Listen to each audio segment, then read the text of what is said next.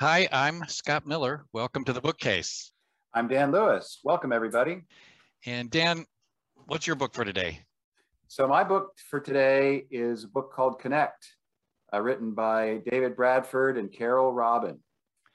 What's your And book, Scott? my particular book is The Full Facts of Cold Reading by Ian Rowland. And I suppose at first glance, Dan, it might be really difficult to even think about what these two books might have in common. Yeah, I have been kind of struggling with that for the past couple of weeks. And in the end, I kind of think they come at the same issue, which is how to have good relationships, how to improve your relationships with others. And that's the kind of the theme the overarching theme. And neither of these books, like most of what we've reviewed on the bookcase thus far, have really any direct connection to psychotherapy. They're not written by psychotherapists. They're not books marketed primarily to psychotherapists. Which I think is a very interesting thing, because that's one of the things that I do in my intellectual life, is to kind of try to bring, I don't know, books that I'm reading, even fiction that I'm reading, but certainly all of the books that I'm reading, kind of bring them into what I do on a day in, day out basis. I was just going to say that's one of the things we talk about in Better Results, our last book, with regard to deliberate practice, that whether you're reading a research paper or you're reading a novel or seeing a movie, people who do effective deliberate practice are often looking for common themes in all of the activities that they engage in. Which is kind of really interesting, because at least in the past, I've been fairly self-critical at times when I'd be reading a book and I would bring some material to a group or the clients I was seeing. And I don't know, somehow I felt that was almost influencing them with my own stuff. And then more recently, I thought, well, why the heck not? Because it's if you're bringing a variety of concepts and ideas to your clinical work, what could be wrong with that? I agree. And for us, the connection between the work of a therapist and the book, The Full Facts of Cold Reading by Ian Rowland, came about almost 7 or 8 years ago now, when we as a group were trying to have an analog, some other group of people who had an exceptional skill at connecting with others, so that we could understand how this group of top performing therapists worked. Because all of the research in our profession seemed to me, or struck me as, very vague. Even to the point of trying to identify who were the best therapists. And for most of the history, it wasn't even tied to whether or not they helped their clients. Rather, it was tied to voting amongst the therapist about who they thought was the master therapist among them. The outcomes were always sort of secondary. So we reached out to a local performer and thinker here in the city of Chicago, whose primary job is to help mentalists. These are professional entertainers who give the audience the sense that they can read their mind or know more about them than they should.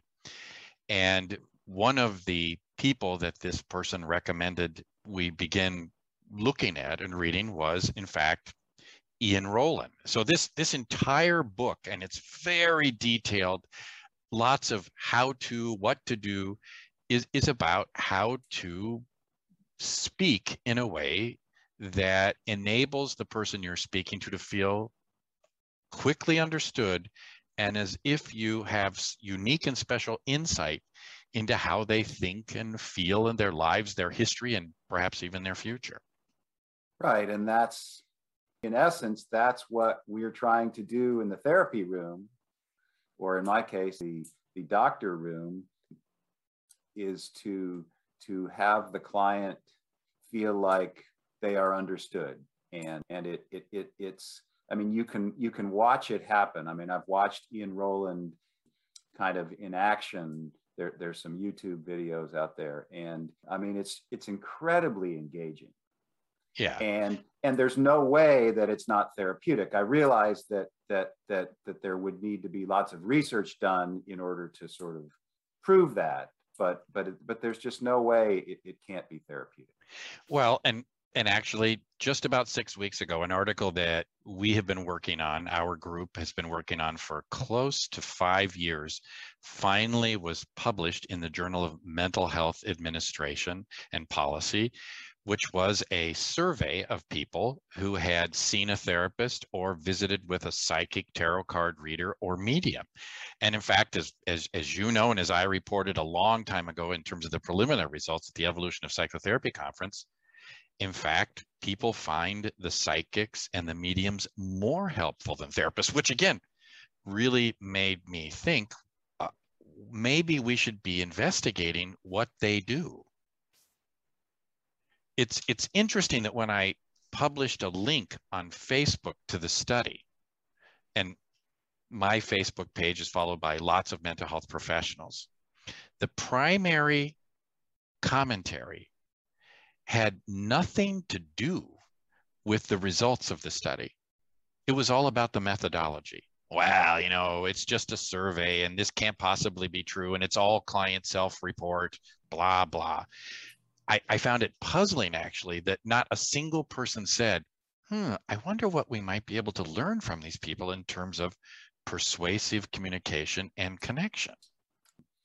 I did, several weeks ago, I did a brief mind reading exercise for the 6 clients that were in the group, where it involves some numbers and doing some addition and subtraction.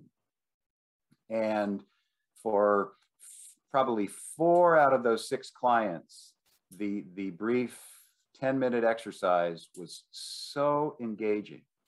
And I mean, I came to believe, now there's not necessarily scientific evidence of this, that just that exercise was engaging enough to be therapeutic, that it almost didn't matter what the content of the rest of the group was.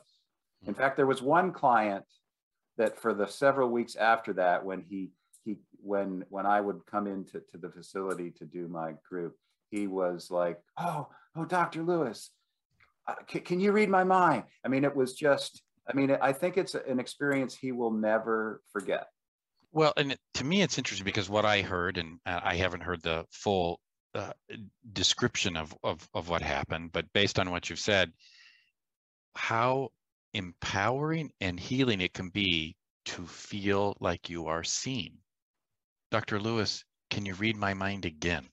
For people who are often on the margins of society, for people whose jobs and lives have us look beyond them, that seems to me to be a very powerful element. And like you say, if you watch the videos of Ian Rowland work or other psychics that work very often, and our research seems to back this up, it's a truly healing experience on the part of the client. Absolutely. Now, I think one thing about the full facts is that it can be pretty overwhelming. If you're not used to minding your language, that's what this book is about. And also focusing more on the immediate impact of engagement and connection with a client than fulfilling some perhaps more distant therapeutic objective or goal. I agree with you. And I've heard him talk about this. It's not just the words, but it's the presentation. So it's the style, it's the order that the words come in, and it's a fantastic book. And I've read it cover to cover.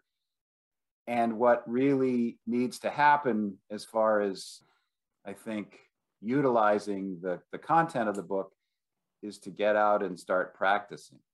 Let's just think about one additional thought here is before we move on. Very often most people know enough about psychics from a television show or from watching a debunker work to believe that they know how these principles work. So, for example, horoscopes, people say they're just so general that they would apply to anybody. And at one level, that's true. What people seem to focus on is the generality, the general nature of it, rather than the client's experience of it. The point here is not to necessarily be exactly 100% accurate, but again, to convey to the person, you see them and you get them, which, by the way, is why a book by William Ickes called Everyday Mind Reading, which was all about empathy and psychotherapy, was, to me, sort of missed the point. It was all about, could we show when people were accurately empathizing, when in fact the Ian Rowland's work shows that that's not the point. The point isn't to really know what goes on in people's mind, but for the person to experience you as connected with them and understanding them and giving them an experience. I mean, I think for the most part, people really want to be heard. They really want to have their minds read. They not only really enjoy it when it happens, but it's just something that they in essence crave. And I think, maybe, I don't know if I'm venturing too far afield, but I think people that get into mental health, behavioral health, addiction type troubles are people that don't necessarily feel that kind of connection in their lives. And that sort of makes a nice transition or segue to the book that you chose for this time, which was this book, Connect. So tell us something about this, Dan. Well, so this book is basically written for the business world. And of course, it comes out of the Stanford Business School, which is obviously one of the most highly regarded business schools in the world. And it's based on the idea, and I think I draw an analogy to the therapy world, because we focus on what we know, facts and ideas about our products, and don't necessarily realize that we're doing business with other people. And so, and I think many of us, most of us, perhaps overestimate our communication skills, and it's just not a subject that we look at very often. And so at Stanford, years and years ago, they started a course called Interpersonal Dynamics. And in the business school? In the business school, within the business school, was called Interpersonal Dynamics. It came to be known as touchy-feely, which is kind of a pejorative term, obviously. But at least it was a full course that everybody had to take. And it was based on the idea, it broke down some very basic communication skills that were useful and fruitful as far as improving relationships, developing relationships. Yeah, go ahead. Well, I was just going to say, because some of the examples they give, as you hint, are that relationship challenges and difficulties, whether that's between a boss and a subordinate or between colleagues, they're going to occur in a business context. But if we overestimate our relationship abilities, if we don't understand the dynamic of power in those relationships, we may be unhappy at work and less effective. Absolutely. And yes, it's kind of relationships throughout our lives, not just business, but family and friends. And there's a really a series of concepts and skills, and there are exercises that can be done. And they're really not complicated. They're very simple. It's kind of your choice whether if you choose to deepen your relationship with somebody, then you can. If you decide you don't want to, then you, but at least it's a way of analyzing and categorizing relationships. Yeah. And at least from their report, it turns out that this is either one of or the most popular course in the business department at Stanford University. So clearly they're filling a need here. Right.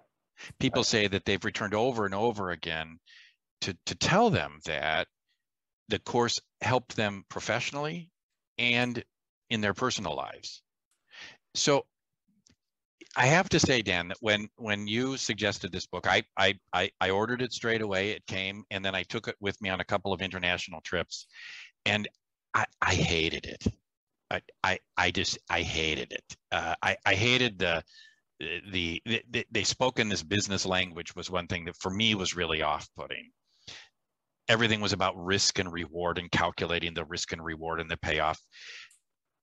And then the second thing I couldn't stand was what seemed to me like a lot of, I think my grandmother would have called it apple polishing, where they were constantly talking about Stanford. It was in every other sentence, and all these other big name brand universities and their many publications, et cetera, as opposed to letting the work stand on its own. I have to say, I almost gave up multiple times. And just so people who are listening understand, I'm really glad I finished it all the way to the end, because my view of this really changed. Yeah, I guess while I noticed that, it wasn't sort of foremost in my mind.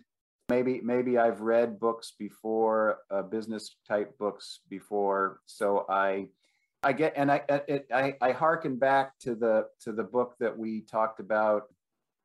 I think it was last time, the Lisa Feldman Barrett book. I mean, I even though the cold hard clinical or a cold hard business opinions are maybe a little disconcerting to think about. I mean, I do think that's kind of how our mind works. In essence, what's in this relationship for me? Yeah. And so I think just and then the analogy as well, I think, to the therapy world where we're so focused on our method and the content of what we're discussing with our clients, rather than thinking specifically about the relationship and how to engage people in a kind of a mutual exchange. That was what really drew me and kept me interested. And I agree completely with that after getting to the end, because the authors did a really nice job of introducing several people and then following them throughout the chapters all the way to the end. Mm-hmm. And to me, it focused on the real reward for reading this was making conscious our decision about whether we continue with the relationship at a certain level or actively work at deepening that. And that is, in fact, where the risk comes in. Am I going to choose to take a risk to deepen this relationship with this other person, and making me conscious of that, and then seeing the multiple examples of different kinds of relationships that were portrayed in the book? By the end, I was a real fan. Yeah, and it's a relatively short read. It's not a complicated book. That's the other thing I liked about it. It was just some basic, simple concepts of being a little bit vulnerable, to encourage the other person to be vulnerable, and this concept of there's a beautiful concept in there. In fact, I brought that concept to the group, and they loved it. It was the idea of being over the net. Say something about that. Well, so there are three realities. There's in any kind of interaction. So there's if I'm interacting with somebody, I'm aware of what's going on, my inner life regarding that interaction. I'm aware, at least to some degree, of what you're saying back to me and what I'm saying, but I don't have any idea of your reality, of what's going on in your thinking. I may try to think about what that is. That may or may not be your reality, but if I if I basically impugn you with that reality, then I'm over the net. I'm making assumptions, and that's not part of a good relationship. Here's where I think it can connect with the full facts of cold reading. The way we speak can give people the sense that we understand them, even if we're not entirely 100% accurate. And that opens the door to a deeper connection with people, one where they feel engaged by us. And I agree with that. I think maybe one little difference, but again, I agree with you. The concept is the same.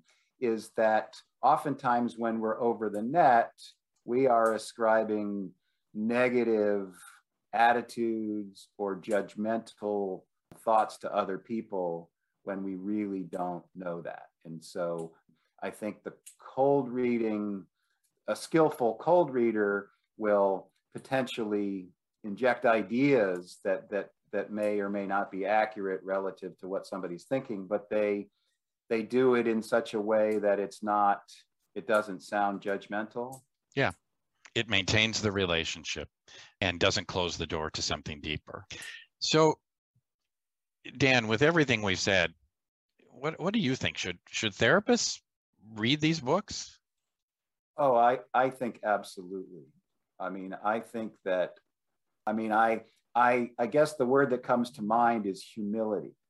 And just the idea that I'm sure that most therapists are pretty good communicators, but I'm also probably thinking that, and I know it's true with doctors, that they're not as good as communicators as they think they are. Yeah. And so I certainly think both books offer some really good ideas about how to improve communication. And let me just give a little plug here for physicians as compared to, say, therapists. Our own research shows that therapists' assessments of their levels of empathic responsiveness don't correlate with measured levels of empathic responsiveness. And so, like you, I think the book Connect will help that, making us conscious first of, do we actually want to deepen the connection I have with this person? Yeah, just being aware of it is sort of the first step to doing something about it. What about Ian Rowland's book? I think the cold reading book really can be useful in sort of opening the possibilities for what people really want out of therapy. And we talk all the time about client preferences and their identity preferences. And we know that people in the world believe in psychic phenomena.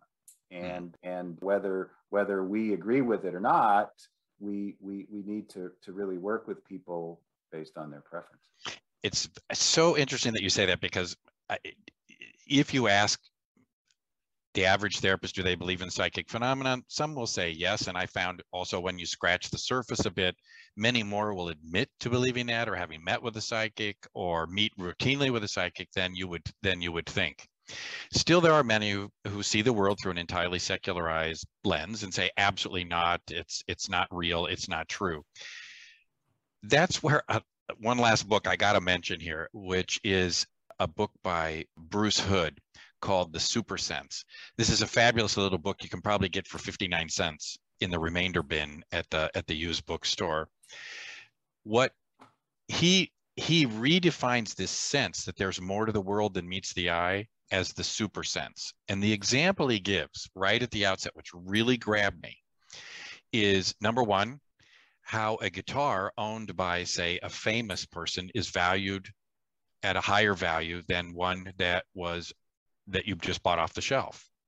This is, what is that? It's absolutely ludicrous if you think about it. It's absolutely illogical. Why would it's not like their molecules have rubbed off and now you have them. It's not a magical guitar.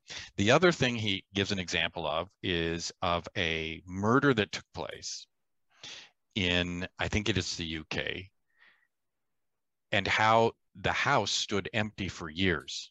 No one would buy it. And if you think about it again, why is that? I mean, it's kind of silly. Would you wear the sweater if given a gift that had been owned by somebody who'd murdered people? Would you? Well, if you would balk a bit at that, if you don't want to live next to a graveyard, then maybe more of us have this super sense than we're willing to admit. And it's simply about embracing that with people and opening up that possibility. So I guess maybe a final, well, I don't know if it's a final comment, but a comment is that and I heard Ian Rowland talking about this on a podcast, is that I think the question was, is cold reading, I can't remember the word, is cold reading good or bad? And basically he said it's kind of like a surgeon's knife. It can be used effectively for good, or it can be used to con people. And so it's really kind of just a tool, and I see it as a really good tool for engagement. And I think that's as good a final word as any. Thanks for this time. Thank you, Scott.